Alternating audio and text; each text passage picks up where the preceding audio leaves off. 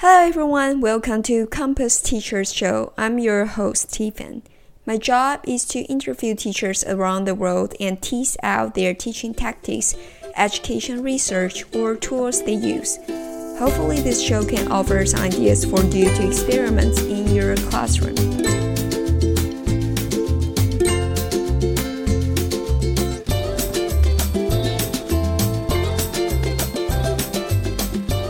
In this episode, it is all about amplifying your students' voices. We are really happy to have Kelly Giordano join us to share her teaching strategy of years. Kelly Giordano is a middle-level language arts educator, a blogger at Curriculum Coffee, a writer for the Teachers on Fire magazine, and a director of curriculum and instruction for Teacher Better Team. Kelly is a dynamic educator who is passionate about student voices, promoting equity, and valuing teachers as professionals. Without further ado, let's enjoy our conversation with Kelly. Welcome to our show, Kelly.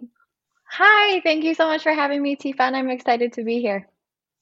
So, Kelly, you play so many roles in education sector, which is absolutely amazing to me.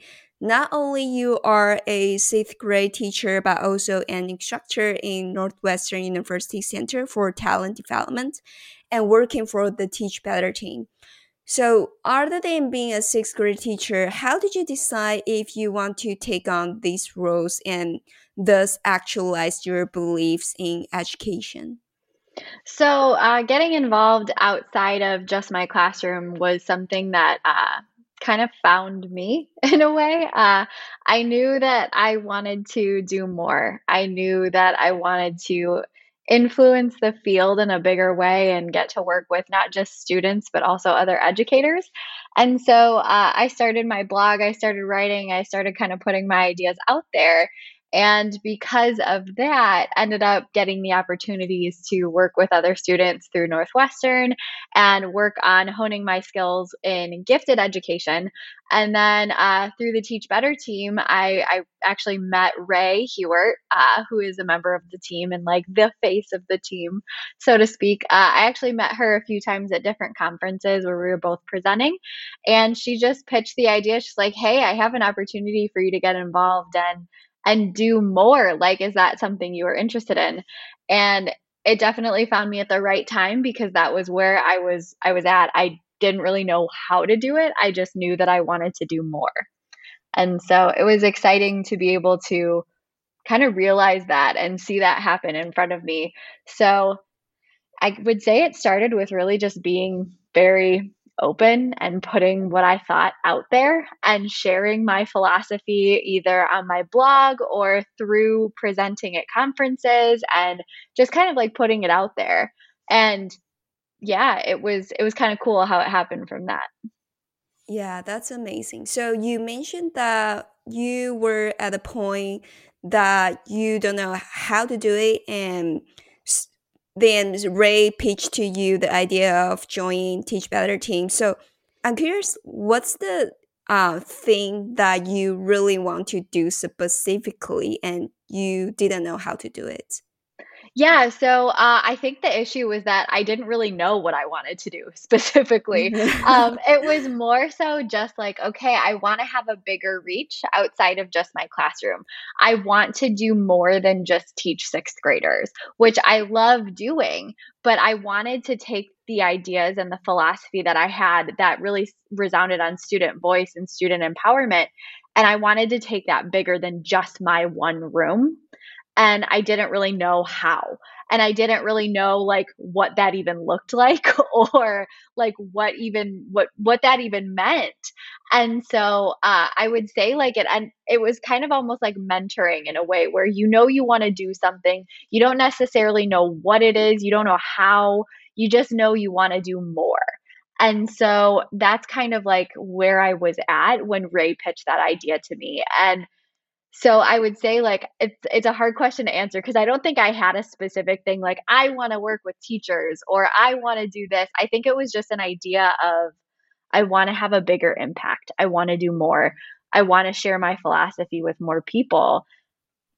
And it kind of just went from there.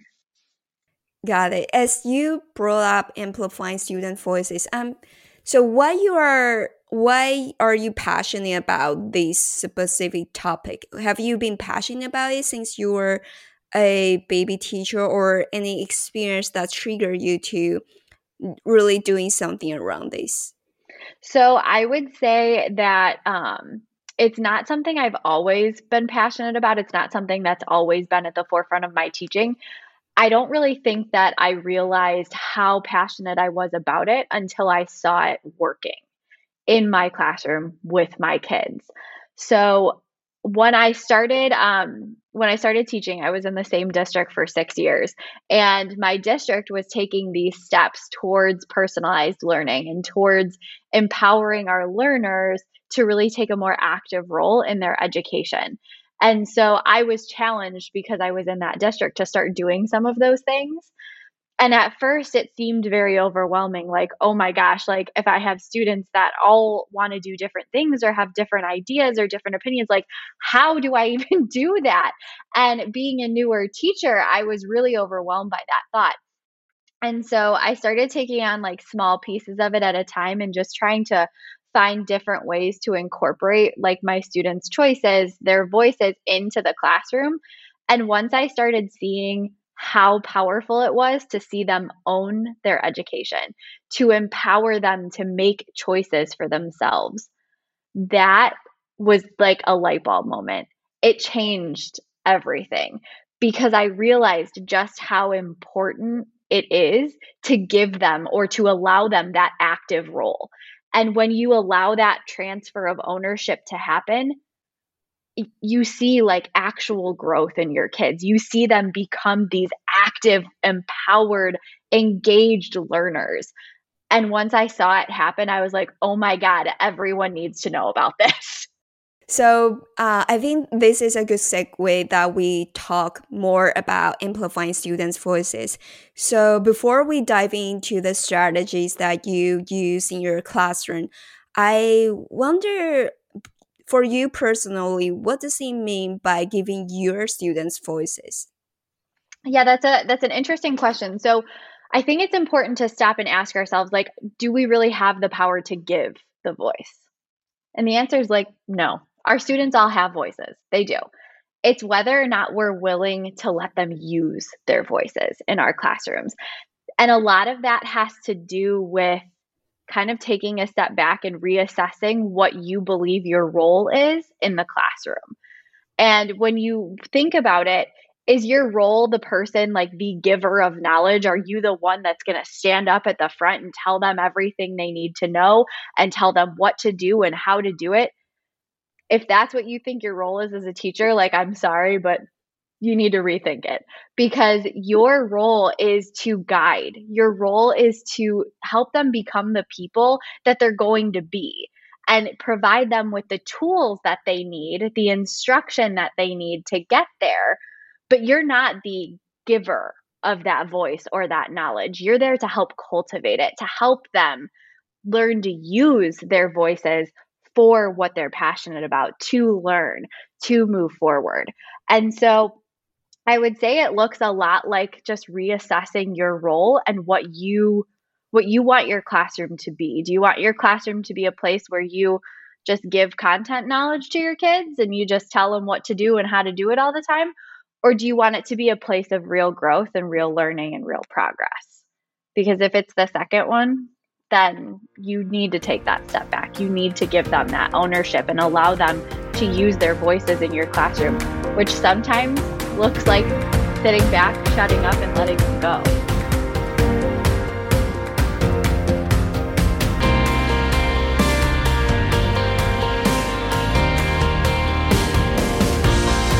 Is there any stories that you can share that you observed the difference before and after you help them to use their voices? Yeah, definitely. So I am an English teacher. I teach reading, writing, speaking, listening. And one of the projects that we do, one of the units that I teach is on research writing. So we write informational pieces, and then students usually give a presentation afterwards. Now, back in like when I had first started teaching, this unit was done in a very structured way. Students had to take a career aptitude test, and then they had to research the career that they were matched with. They had to take notes. They had to write a paper. They had to give like a 10-minute speech about the career, and everybody gave the same information about it. So it's very prescribed by me. I told them what to do. I told them what they were going to share. I told them how to do it. So very rigid. It's not a lot of student voice there. I changed the project some years ago to be a passion project. And the passion project was born of this idea that we can research something, we can write about something, we can present on something, and we might be a little more invested in that process if we care about the thing we're researching. So I opened it up and I asked my students, I'm like, so if you could learn about anything you wanted at all, what would you want to learn about? What would you want to spend time in my class researching and learning about and then teaching your peers about? Like what would you want to do? What are you passionate about? What do you love? What is something you could do with that information when you have it? So it went from being this very like cookie cutter, everyone's going to write the same paper and give the same presentation, to being this project that my kids actually got to explore something that they might make a career out of, or that they might do something with, like starting a coat drive, starting a food drive, doing something. I had one girl end up presenting to the Board of Education about a curriculum change that she thought needed to happen for social emotional learning. This was an 11-year-old presenting to the Board of Education this project that she had researched because she thought it was important.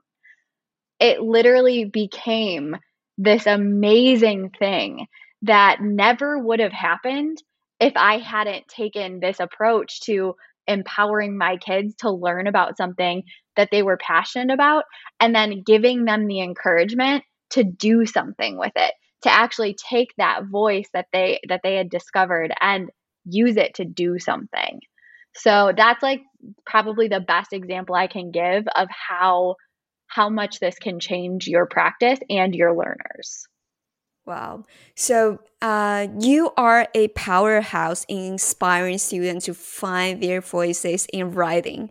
So if a teacher wants to include more voices and choices in their own writing class, do you have any tips that you would give them?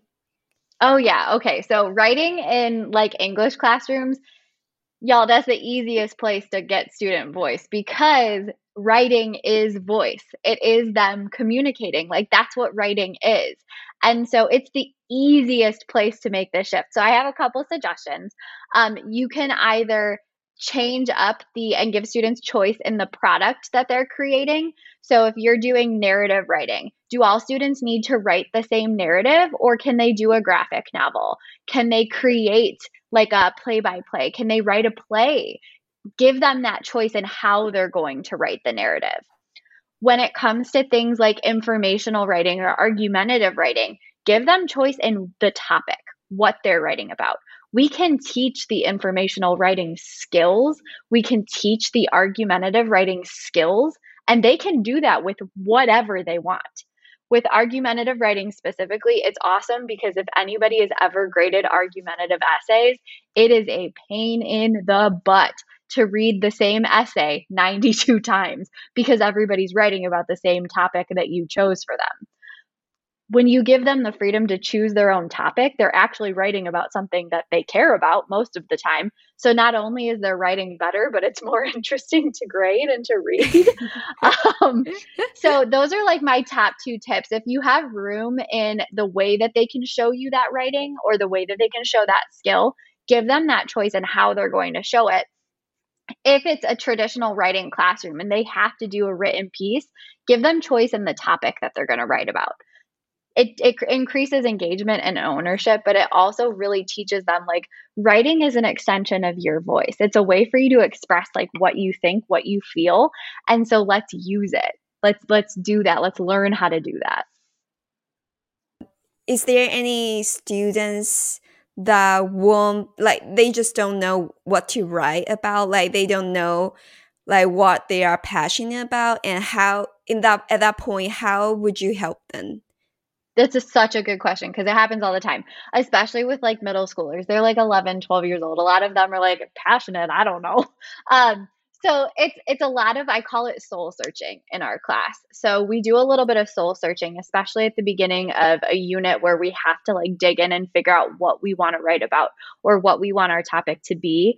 So for the passion project specifically, we do a lot of work in thinking about and reflecting like what are the things I enjoy? Why do I enjoy them? Like, what makes them enjoyable for me? Is there something I can do with this or something that I want to learn more about? Well, why do I want to learn about that? So we do a lot of like, it's a very reflective process at the beginning of that unit. Instead of just like brainstorming a list of random ideas that they come up with, we really think to ourselves, like, okay, if I'm like really into basketball, basketball is my favorite thing. I love it. Well, why do I love it? What is it about basketball that I love? Is it that I love to be active? Is it that I love to be on a team and feel like I have a sense of belonging? Is it that I really enjoy like the fast-paced nature of it? So it's this very like soul-searching beginning to that unit that really helps them hone in on not just what they love, but why they love it. And then we go that next step with now that we know why we love this, we know what we love, we know what we're passionate about. What could I do with that? Is there something I can do with this going forward? Are there action items I can take? So it definitely does require some like conferencing with them, some instruction even on how to reflect about those types of things. So you definitely have to do that part. Wow, I really like soul searching. So, in these parts, how much time do you usually need for the reflecting section? I would say it takes like a day. Like it takes like a good solid class, like one whole class period to really do that. For some kids it takes longer cuz they need more like direct one-on-one coaching, which I'm always happy to provide while other kids are like working or they're starting their process. But I would say it probably takes about a day. Also, I want to move on to one of the blog you I really love is feedback from students. And you quote it from Adam Fletcher. It says, "It is not enough to simply listen to students' voices. Educators have an ethical imperative to do something with students, and that is why meaningful student involvement is vital to school improvement." So my question is, when you want to seek for students' feedback, what tools you are usually using? And do you have any like structure in framing your questions or feedback form? Yeah, so I use Google Forms for this and I keep them anonymous so that my students don't have to share who they are unless they want to.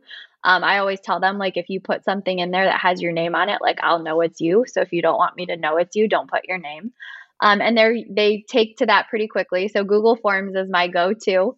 I usually do a Google form for student feedback at the end of every single unit. And so my questions typically I start with the same couple questions. So I'll ask a very targeted specific question about the unit like what did you think of the passion project or how did the narrative writing unit go for you? And I give them options for that and I don't make that an open-ended question. I usually just say like I loved it, it was okay or I hated it. And they can select one of those three options. And then the next question after that usually says, why did you pick that? So then they have to tell me, like, if they chose that it was okay, why was it okay? If you said that you hated it, why did you hate it? And so that first question is always the same, like, how did this go for you? And then they tell me. And so when we move on from that, I can usually ask questions that are a little more targeted, a little more specific to any instructional choices that I made.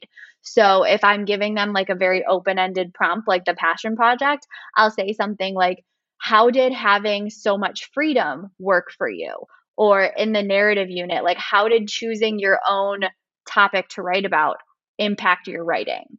And then that question is always open ended, the ones I ask about instruction because they can tell me whatever they think then. They have the opportunity to write and tell me that feedback.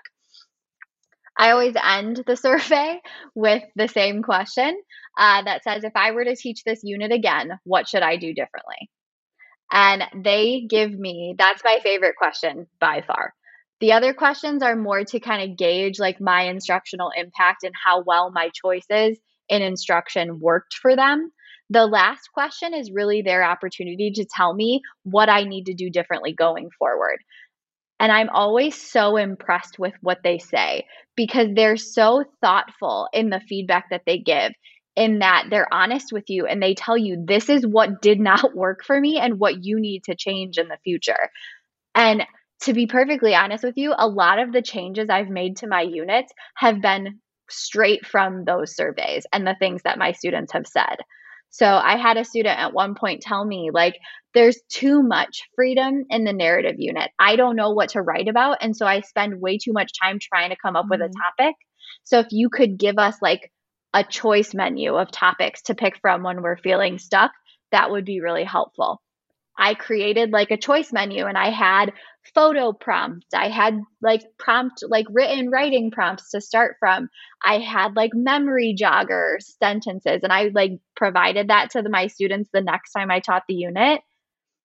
And it was amazing. But I got that idea directly from a kid who gave me feedback on one of these Google Form surveys. So I would say, like, asking, make it consistent. If you do decide to use any kind of student feedback or get student feedback, use the same system every time so they get used to it, they get comfortable with it. Don't require them to give you their name because they won't be as honest with you if you do. And really give them the opportunity to help you improve, because it does require a level of vulnerability. Like, I'm a middle school teacher and I'm asking middle schoolers to comment on my teaching. So it does require a little bit of that vulnerability, but it's worth it because you get so much good out of it. And you can really see how your teaching impacted your learners.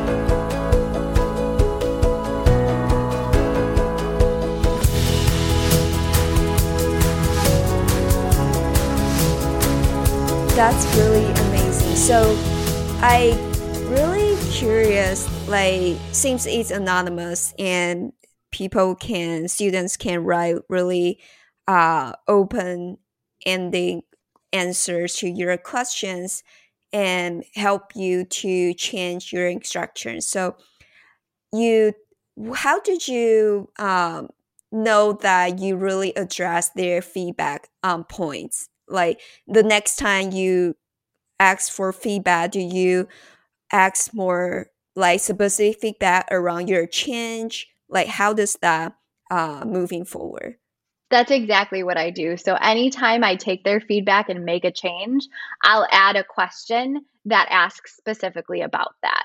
So, for example, with the menu of choices for writing in narrative that I provided, the next time I taught that unit, I added a question to the survey that was like, that asked, did having a menu of options help you in your writing process? And so the kids then could comment and tell me, like, was this effective? And then again, I ask that same question at the end, like, if I were to do this differently, what should I change? And so having that consistent question at the end continues to get that quality feedback, that offering of suggestions. But before that, like, you can ask those specific pieces about your instruction or about the changes that you've made too. Got it. So do they take the do the feedback form in class, or after the class they can go home and do the feedback? I usually have them do it during class just to make sure that I get the highest number of responses, to be honest with you. Um, I want to make sure, and it's a very cultural thing. So I tell them, like, straight up, like, I'm not watching you fill this out. I'm not looking at what you're doing. I'm just going to sit here, take your time, do your thing, because I genuinely want your honest feedback.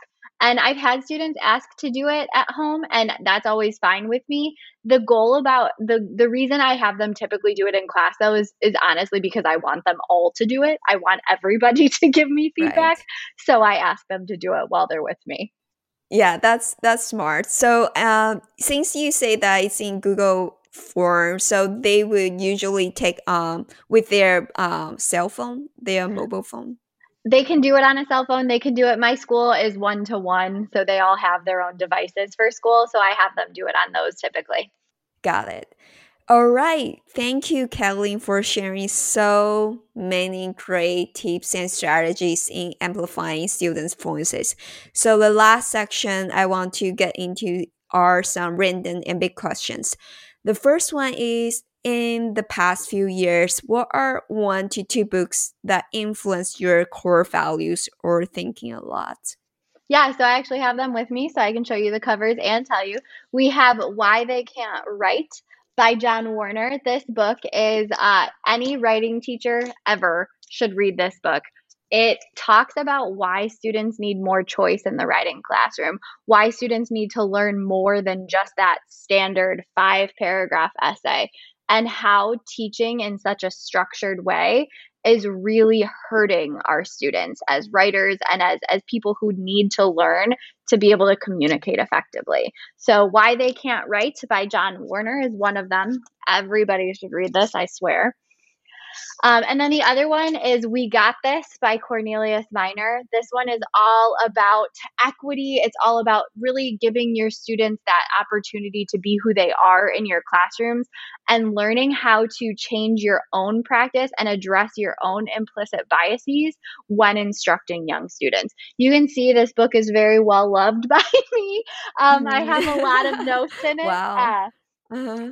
The reason that this book is so solid, though, is that it's very interactive. It asks you to do a lot of reflection and a lot of addressing of your own style, not just of teaching, but of interacting with people, students included. Uh-huh. And so it helps you really address like who you are as an educator and how you might become more equitable and provide your students with the person that they need you to be and not just the person that you think you are. Since you have so many notes on that book, so I'm curious, like, what can you give us an example that you take from that book and really realize in your classroom around equity, since it's so important topic in these days? Yeah, so one of the most poignant things in this book that I really feel like people need to consider is that your kids should be able to see themselves in your curriculum. And when Mm. you do not have a curriculum that your students can really see themselves in, how are they going to get anything out of it? So, when you're talking about addressing student voice and student choice in your classroom, that is the perfect avenue to allow students to truly see themselves in the content that you teach because they are taking that active, empowered role in it. And truly, this book is kind of what started my journey on that. Your curriculum cannot just be all the same books, like for an English teacher, all the same books by all the same dead white guys. That's not going to work for all of your kids, especially your kids who are not dead white guys. So you really need to make sure that you are addressing that and allowing students to choose things that they see themselves in, that work for them, that allow them to see that your content and your curriculum includes them too. And lastly, if you have one superwoman power to change the education system in the US, what would it be? So that's a really good question, and it's one that I ask myself all the time, to be honest with you, because I still feel like even though I have a bigger impact than I had before I was doing extra things outside of my classroom, I still don't feel like my impact is quite big enough. And so I would say if I had the ability to do anything, it would be to just learn as much as I possibly can about the ways that we can address the fact that our education system in the United States is so systemically and institutionally inequitable. It doesn't serve kids the way that it should be. It doesn't serve all kids the way that it should be. It is designed down to its very core to value, benefit, and like prosper a certain group of kids and to almost ignore another. And so if I had the ability to do anything, it would be able to really get people to pay attention to that and do the work that's needed to make that change for the better. Before we close up, Kathleen, do you have any other thoughts to share? And if our listeners want to see more your sharing in education sector, how they can find you online? Absolutely. So I'm very grateful for the opportunity to be here, talk about the things that I'm passionate about today. So thank you so much, Tiffany. I appreciate that. Anybody that's interested in connecting with me or learning more, talking more, I'm always open to connecting with other educators. You can find me at KN Giordano on Twitter, Facebook, Instagram, all over the place. And then you can also find me at CaitlinGiordano.com. Great. Thank you so much, Kathleen. It's so much fun to talk to you, and I learned so much around your teaching strategy. Thank you, thank you, thank you. Thank you for having me. Thank you for listening. We will put the things mentioned in the interview to the show notes. If you enjoy our show, welcome to share and don't forget to subscribe. Thank you.